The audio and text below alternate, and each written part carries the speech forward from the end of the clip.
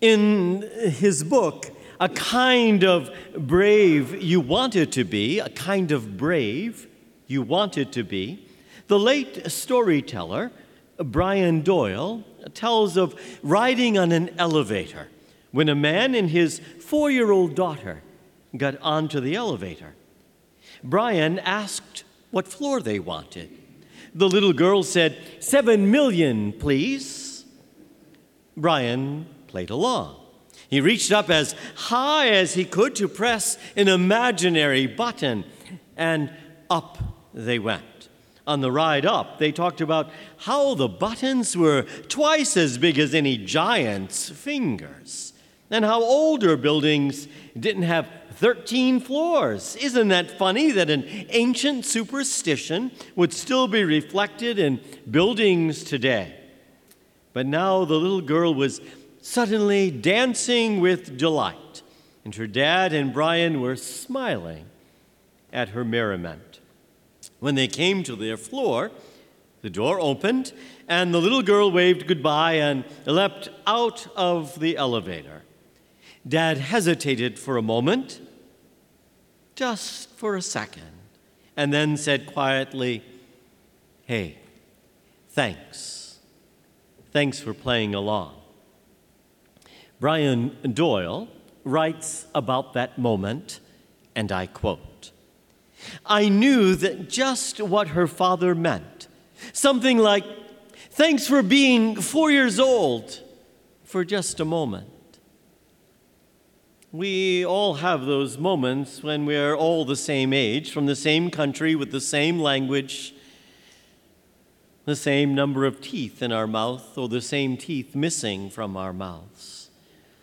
And it never lasts too long, but it always feels weirdly familiar, doesn't it? Like we're home again for a moment with family we hardly ever get to see. End quote. See, in the Pentecost event, the Spirit of God enables Peter and the community of disciples, you might say, to break down the barriers of language and time and place. That somehow there at that moment, they're able to reveal God's peace in the midst of all of those visitors to Jerusalem. Just as generosity of heart and a little girl's carefree joy lets her dad and Brian Doyle be 4 years old just for a moment, God's Pentecost Spirit enables us, I believe, to break down the adult barriers of age and culture and nationality and race and gender and creed, to realize what God's vision of our earth and all of us truly is. What God's vision of an earth that serves as home for all of humanity, united in peace, united in love, united in a respect for one another, united in a justice. See, that's the Spirit of God that is instilled in each one of us by the breathing of God's Spirit within us. All of us. The church, not bricks, not mortar, but all of us. The human face of the church of Jesus Christ. A face that is reflective and different in each and every one of us. But a church that invites and welcomes each and every person we encounter. For you and I together are the domestic church of our own families, our own homes, the people whom we invite to cross our threshold, the people that some of you live with day in and day out, even after 3 months of living in and day out. And of course, our Eucharistic church, this, our parish community, the church that welcomes, the church that nurtures and feeds us, the church that unites us as one. This is the Spirit of God dwelling within us.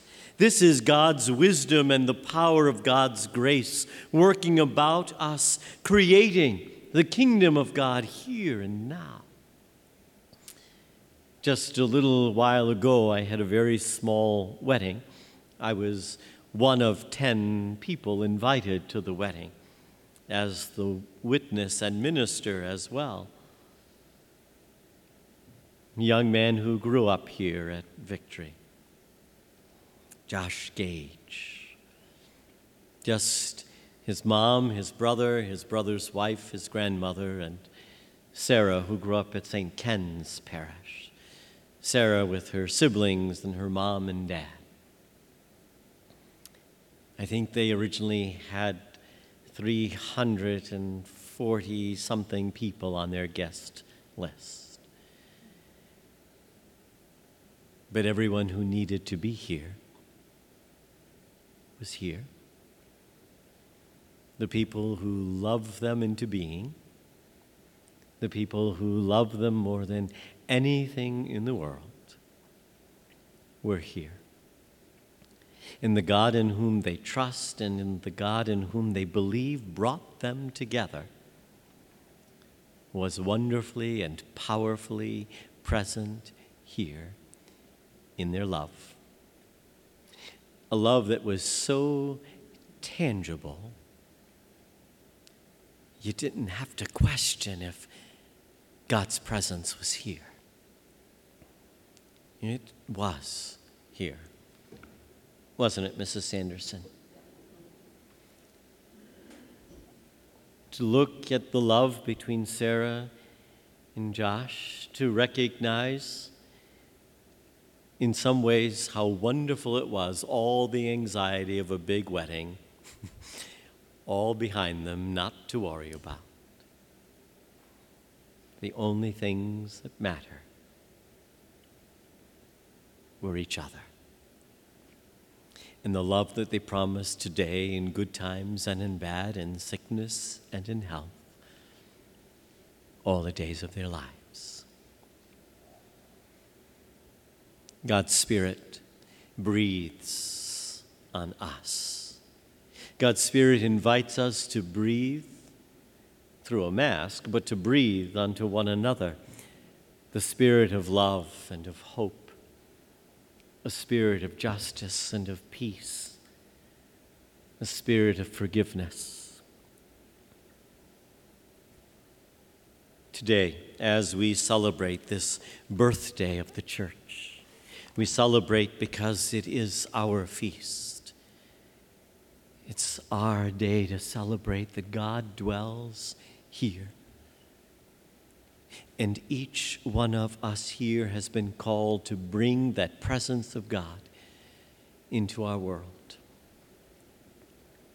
My world was touched by that presence today, by a young physician by the name of Josh, and a teacher who today became Mrs. Gage for her students. And I will never be the same, nor will they. And my prayer is each and every person they meet on their life's journey will never be the same, because they will have been touched by the power of love that lives on in the hearts of two wonderful young people who believe God is here. God's Spirit breathe on us.